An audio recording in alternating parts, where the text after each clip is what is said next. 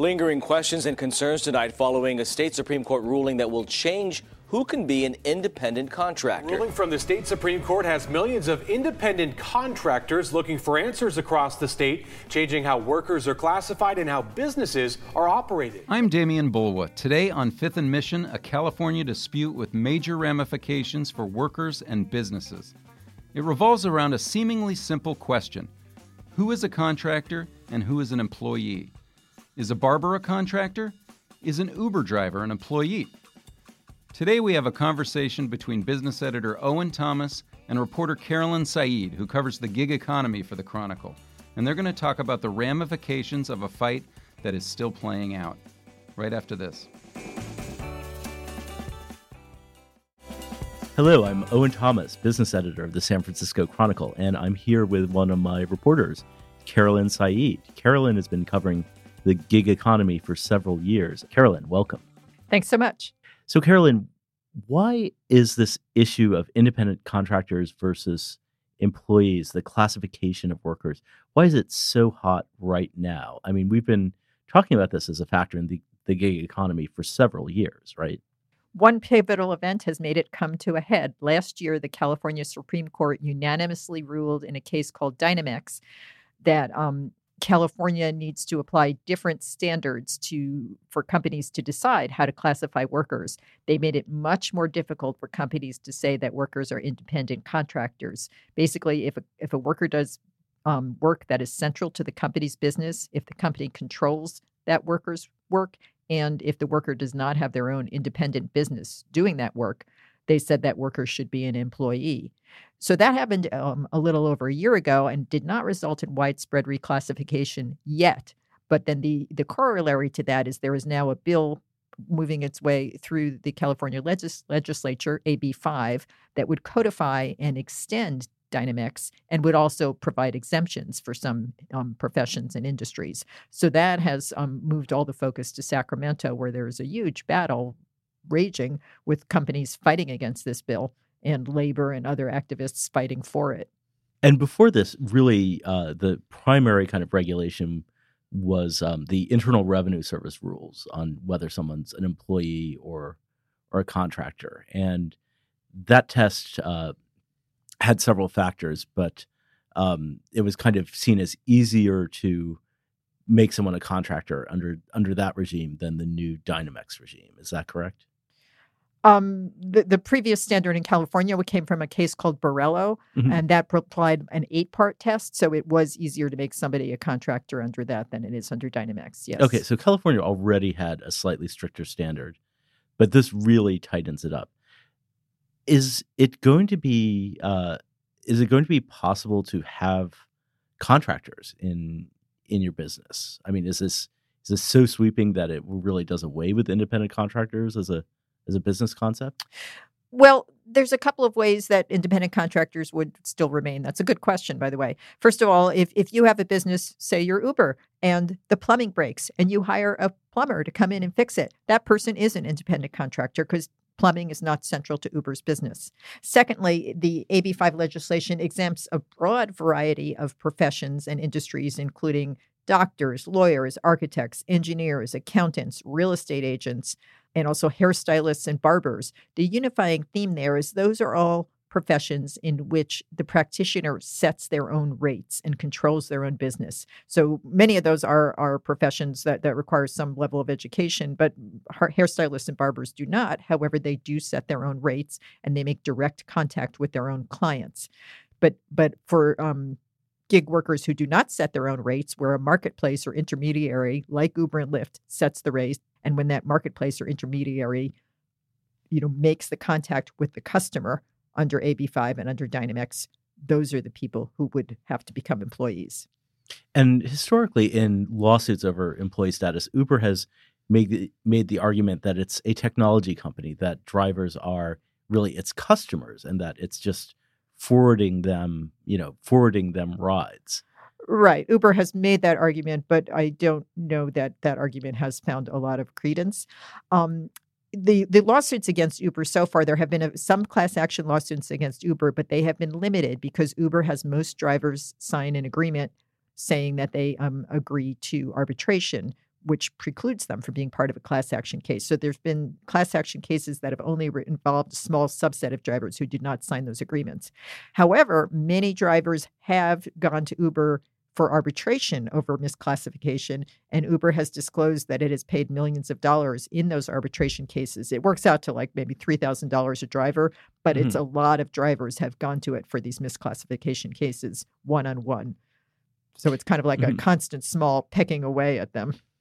But generally Uber has avoided any kind of precedent in court. They've settled rather than get a ruling that drivers are employees. Yeah, that is true.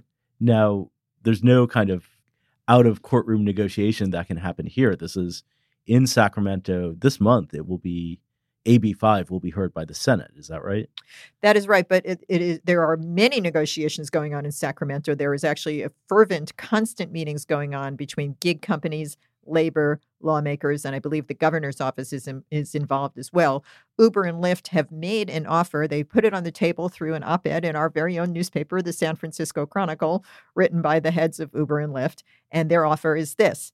They would like legislation enshrining their drivers as independent contractors. In exchange, they're offering flexible, portable benefits. They're offering a voice for drivers through some kind of driver association that would be run by organized labor and would run those benefits, and would also provide some kind of recourse for drivers who get deactivated, which is the word they use for fired. And they're offering some kind of guaranteed wage floor for drivers. They haven't said exactly what it would be, but I would think it would have to be at least minimum wage after expenses that would just cover drivers from the time that they accept a ride request until the ride is over. It would not cover the time when they are just driving around. So these negotiations are proceeding at a feverish pace in Sacramento, and who knows? It is certainly possible that something could come out of them. So the legislation could get amended to include these, this proposal, essentially. Right, or a second piece of legislation could come into being that would enshrine this proposal or something like it. But right now, if AB 5 passes in its current state, Uber and Lyft will suddenly have tens of thousands, hundreds of thousands of employees. That is right. Uber has said that they have over 100,000 drivers in California. I think Lyft probably has somewhat fewer, and there's a fair amount of overlap. But yes, there would be more than 100,000.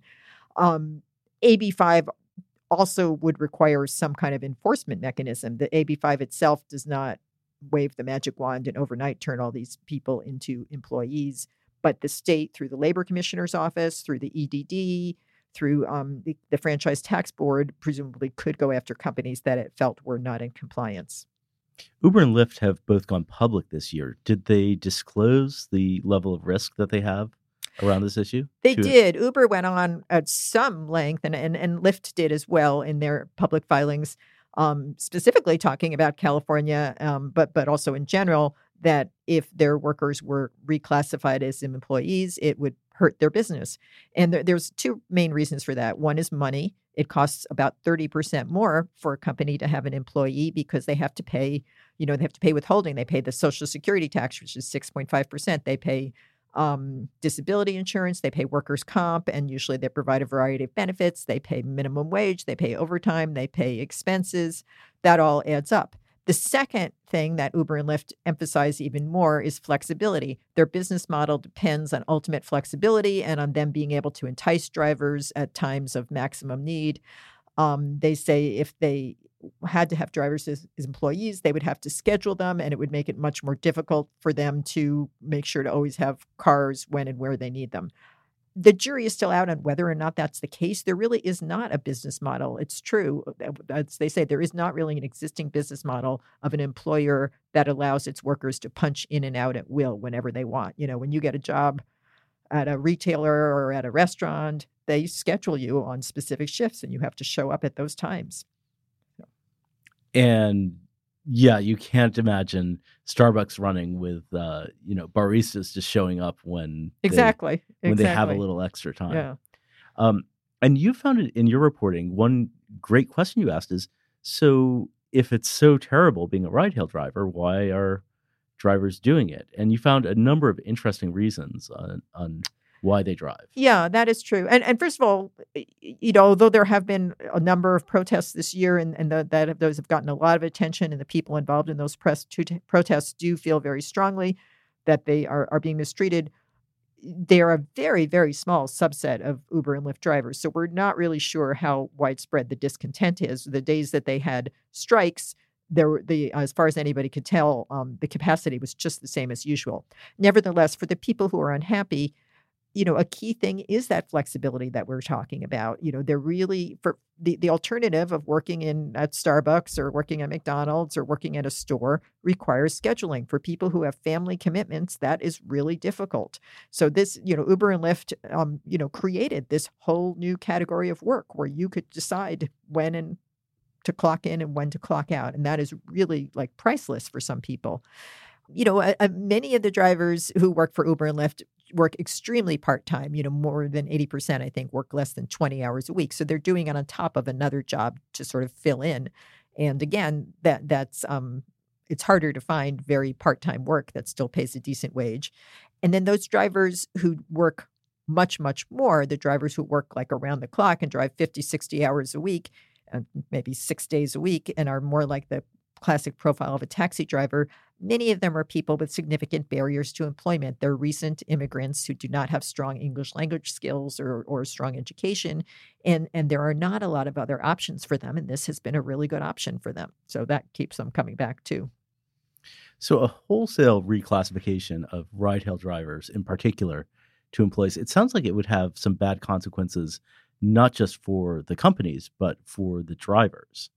Well, that could be the case. I mean, Uber and Lyft have been going to the drivers, asking them to help advocate against AB5, saying, do you want to lose that flexibility you love? You'll lose all the flexibility. You'll lose all the flexibility. Again, they do have some specific arguments about why they would need to, make drivers be scheduled more, but we don't really know. It certainly could be possible with all the miracles of software and algorithms that they could figure out a way for drivers to still have flexibility. But yes, many drivers say they don't want to be employees because they don't want to lose that flexibility. And also it's important to note, it's not just Uber and Lyft drivers we're talking about here with AB5. It applies to a broad range of professions and industries. Truck drivers, for instance, many of them who've invested like literally $100,000 in buying a big rig truck say they do not want to be employees. The author of AB5 is actually looking at an exemption for those trucker owner operators. I've heard from people who run translating businesses where they're constantly on the road, going to conferences or hospitals or courtrooms to provide translation, and they say they should be independent contractors too. In fact, under the AB5 exemptions, it seems like they might get that because they do set their own rates in many of those instances. But there are many workers who currently work as independent contractors who say they want to remain as independent contractors. There are also many workers who say they would prefer to be employees because they want those benefits. They want that social safety net. Does this put a monkey wrench in the whole category of gig startups that kind of, whip up an app and sign up a bunch of workers as contractors and find customers? I mean, it doesn't seem like as many startups, the quote unquote Uber of X have been funded recently. Do you think Silicon Valley is moving away from the category in part because of the regulatory risk here? I don't think so much the regulatory risk as I think that the Uber of X trend may have run its course. I mean, we've already had the Uber of X for so many categories. However, there have been some startups that have started up with sort of a gig model, but out of the gate have chosen to make their workers employees. I'm thinking of Managed by Q, which does office cleaning, and there's several others. So, you can have a gig type company and have an employee structure. They're not mutually exclusive. We do have a very large example here in California of widespread reclassification, which is the marijuana industry. Mm-hmm. Starting in January a year ago, the legislature said that marijuana companies, the people who deliver it, needed to be employees. And the marijuana companies did not want to have any kind of regulatory fights on their hands. And they said, fine. And they reclassified the drivers. And we haven't really heard that was a big issue. Because it's a high value product. And I think demand is probably predictable. But I do know when we wrote about that issue, some of the drivers said, hey, I did lose some flexibility. Right. But I like the benefits. Right.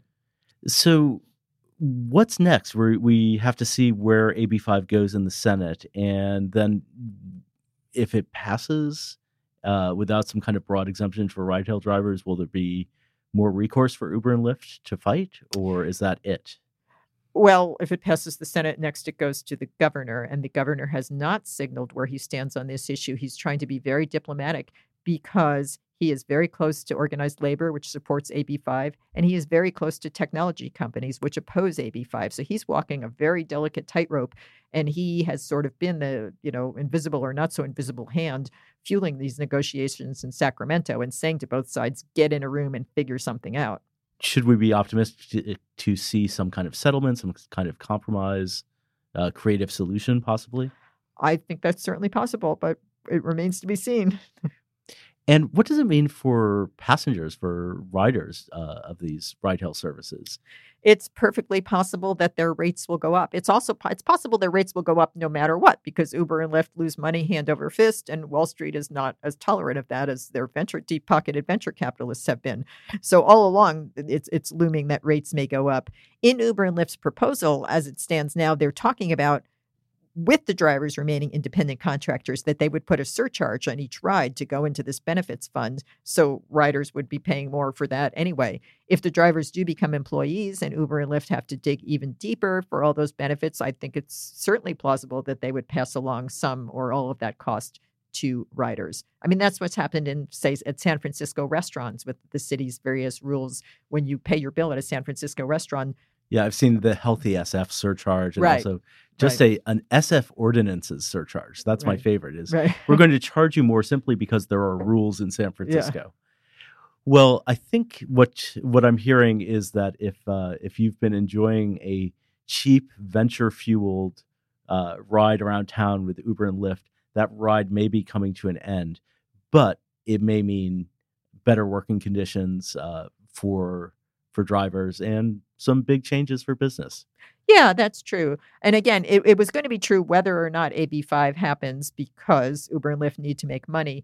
But I think that for riders, if they know that they're paying more to support a living wage and benefits for Uber and Lyft drivers, that might be more palatable, just like people who will pay more for fair trade, who will pay more for made in America. I think riders might be more accepting if they know that they're paying more to help drivers enjoy a decent standard of living. So if you see an AB5 surcharge on your next Uber receipt, you'll know where it all comes from. Well, Carolyn, thank you very much for explaining this complex but fascinating issue. And we hope to have you back soon to update us on where things are going. Thanks so much. There will be more. More will be revealed. Thank you to staff writer Carolyn Said and business editor Owen Thomas. To Libby Coleman for producing this episode, and thank you for joining us. Fifth and Mission is part of the San Francisco Chronicle podcast network. If you like this show, we'd love it if you'd subscribe to it wherever you get your podcasts. And if you've got a minute to give us a quick review, that helps us build our audience so we can keep growing. You can support Fifth and Mission and the newsroom that creates it with a subscription to the San Francisco Chronicle. There are print and digital editions. Find out more at sfchronicle.com/subscribe.